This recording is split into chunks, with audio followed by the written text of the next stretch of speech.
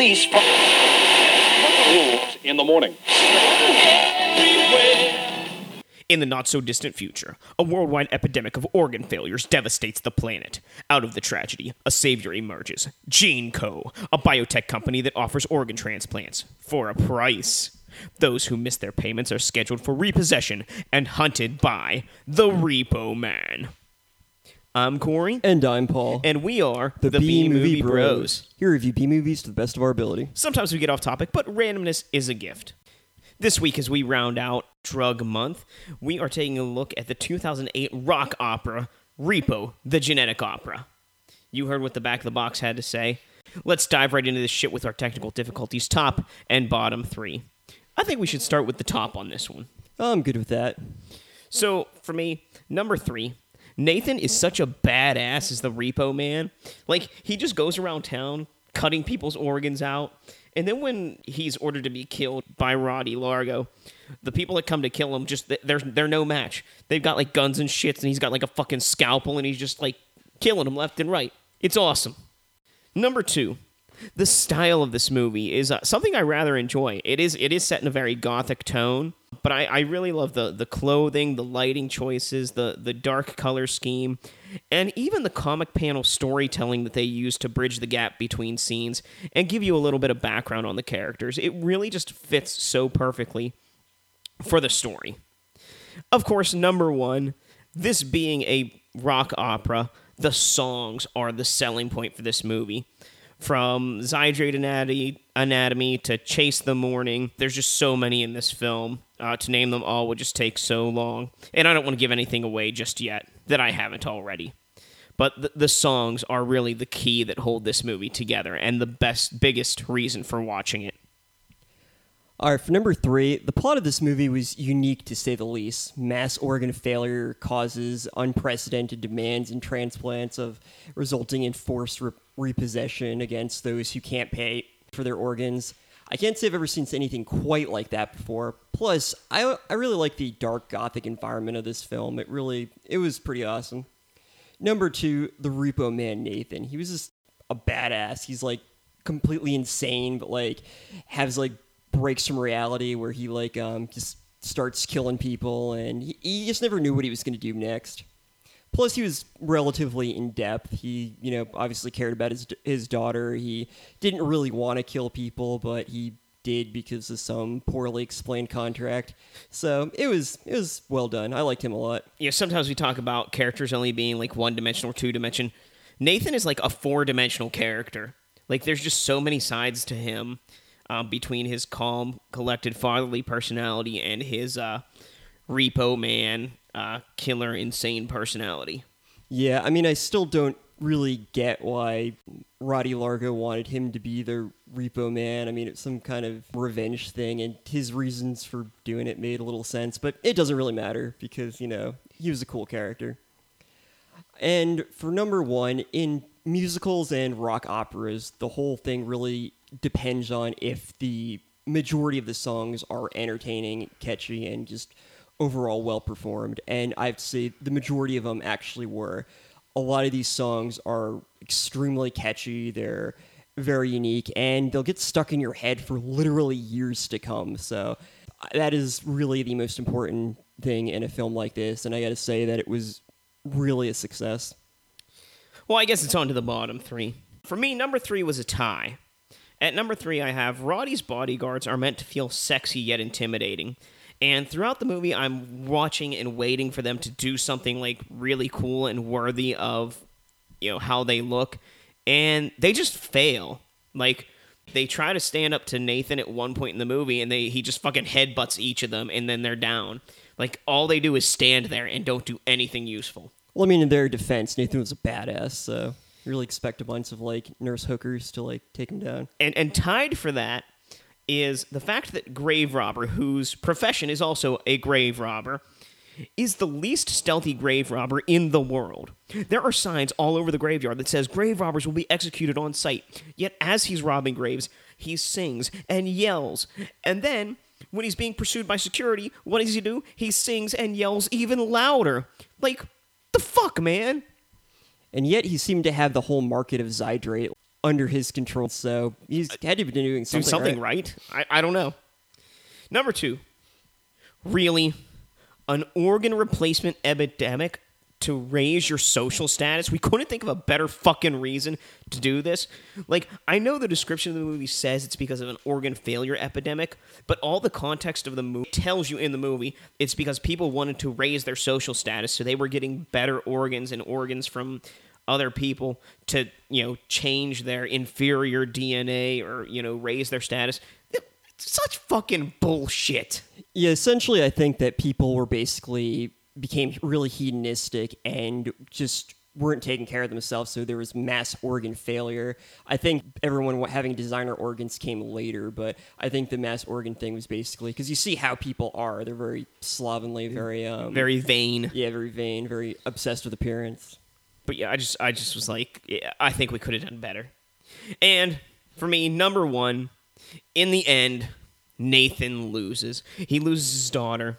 Spoiler alert. He loses his life. He loses his secrets. Everything that he has worked to keep is gone by the end of the film. All right, my bottom 3. Number 3, Paris Hilton is in this movie, which is always a negative. She wasn't bad in the role she played. I mean, wasn't great either. But, I mean, she did play a spoiled rich whore, so I guess she was kind of made for that role. Number 2, when you look past the style and the singing, this movie is really just a contrived drama. Granted, it's a well-presented one, and it was fun to watch, but between Shiloh being kept in her room by her overly protective father because she has a rare blood disease that doesn't really exist, and her mother died in childbirth, which drove her father crazy, and that was all a plot by her mother's evil, vengeful ex-lover, who conveniently also happens to be an evil business tycoon who employs Shiloh's father to be an assassin, which is the whole reason he seems to keep her in her room in the first place. It's really kind of overly dramatic, but hey, it's presented well, so whatever. I think that was the plotline to General Hospital last week. I think that's the plotline to every soap opera. And number 1, I couldn't help but notice and think throughout watching this that the entire operation of having a repo man repossess organs from living people seems incredibly inefficient. The amount of people killed by the repo man should logically cause more economic problems for the country than it solves, considering that the debts accrued by the victims will never get paid if they're killed. Also, seriously, does no one do credit checks on these people? Like, it seems like none of them can actually pay it off. Like, it's not how any of that works. All the problems in this world could be fixed in one easy way. If somebody decided to invest in perfecting cloning, not even full people, just cloning organs, which in modern day we're actually very close to doing. I mean, I guess they could also just encourage people to take care of themselves and not be so vain so they don't need so many organ transplants, but fuck that, right?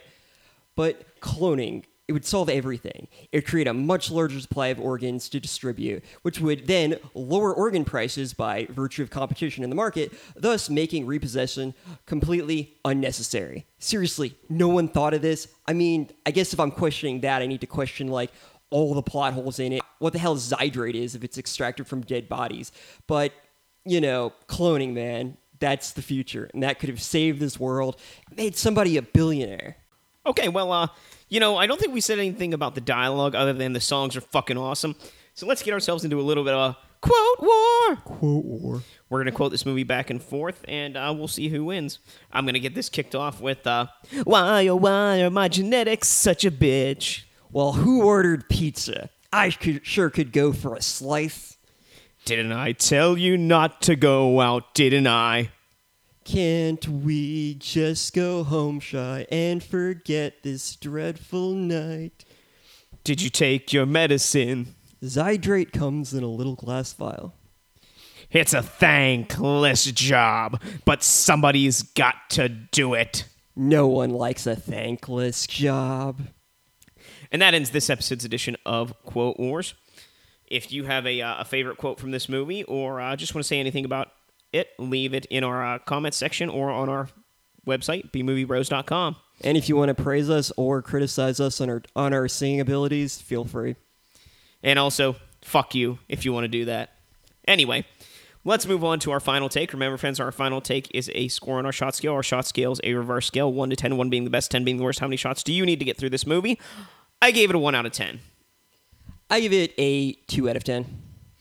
I have to say, Repo the Genetic Opera is, as its name implies, an opera, which is a wonderful change to most movies we watch, which claim to be something that they're not. I'm talking about you, Jesus Christ, Vampire Hunter.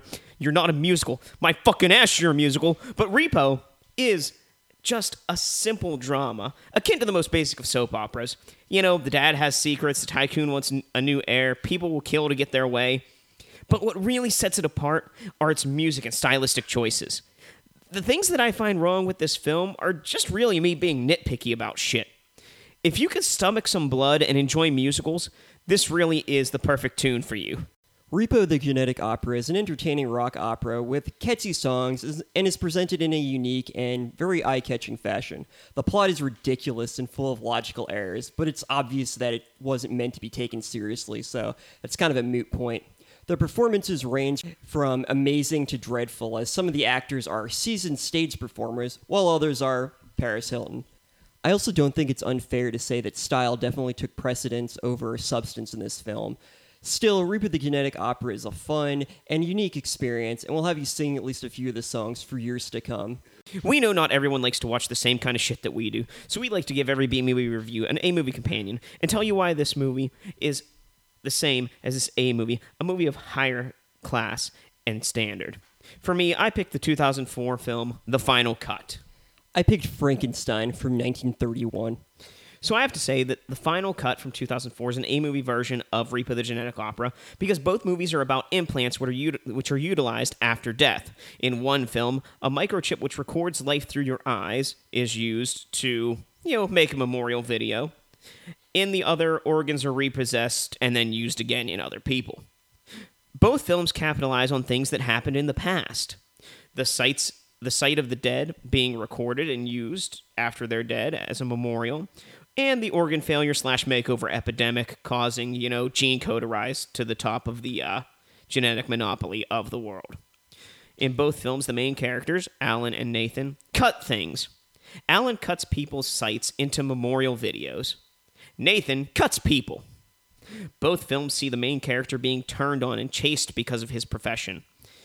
Alan was a cutter, someone who cuts together people's, memories, who saw something he wasn't supposed to see and is chased down because of it.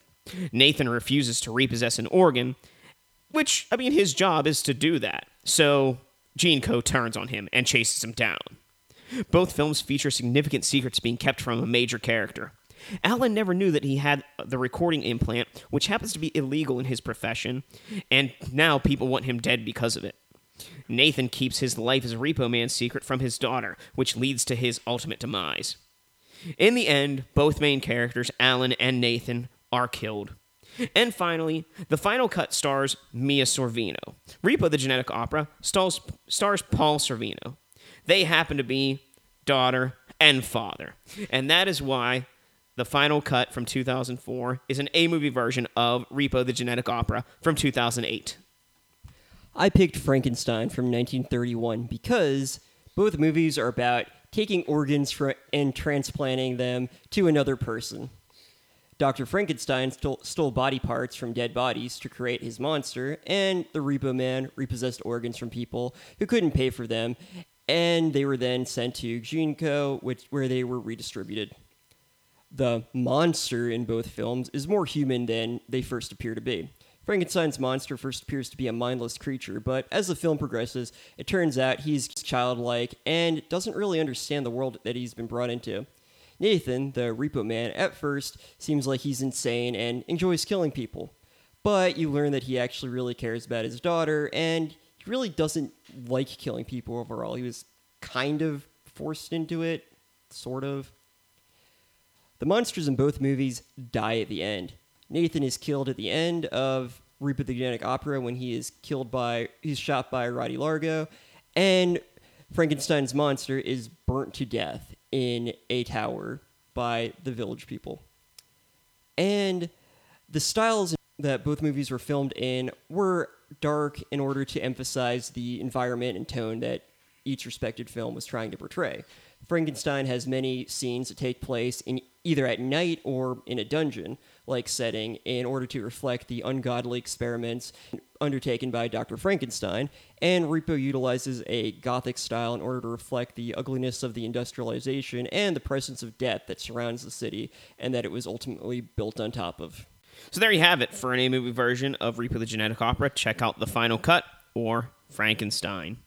Now I think it's time for us to tell you how to drink away the flick. Drink away the flick. Come on and grab your drink. Let's drink away the flick. We're going to give you some drinking games for this movie. But remember, friends, drink responsibly. Number 1, anytime an organ is repossessed, take a drink.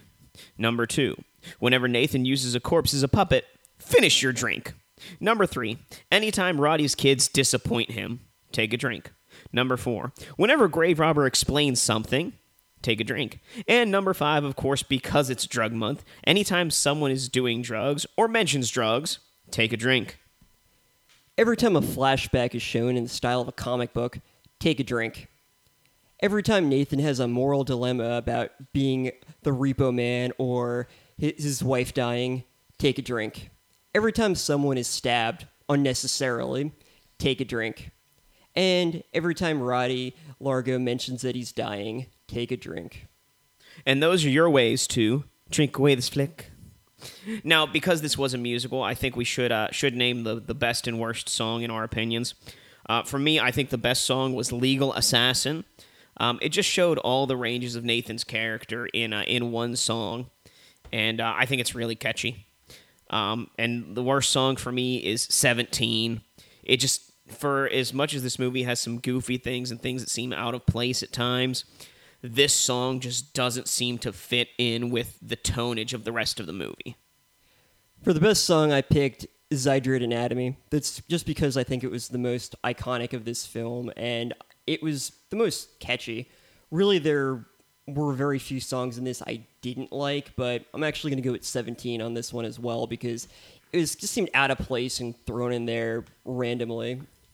Although it does lead up to one of the best moments where Nathan asserts his fatherly dominance and just like bitch slaps Shiloh for just basically being a little bitch. Yeah, it's like, shut the fuck up, brat.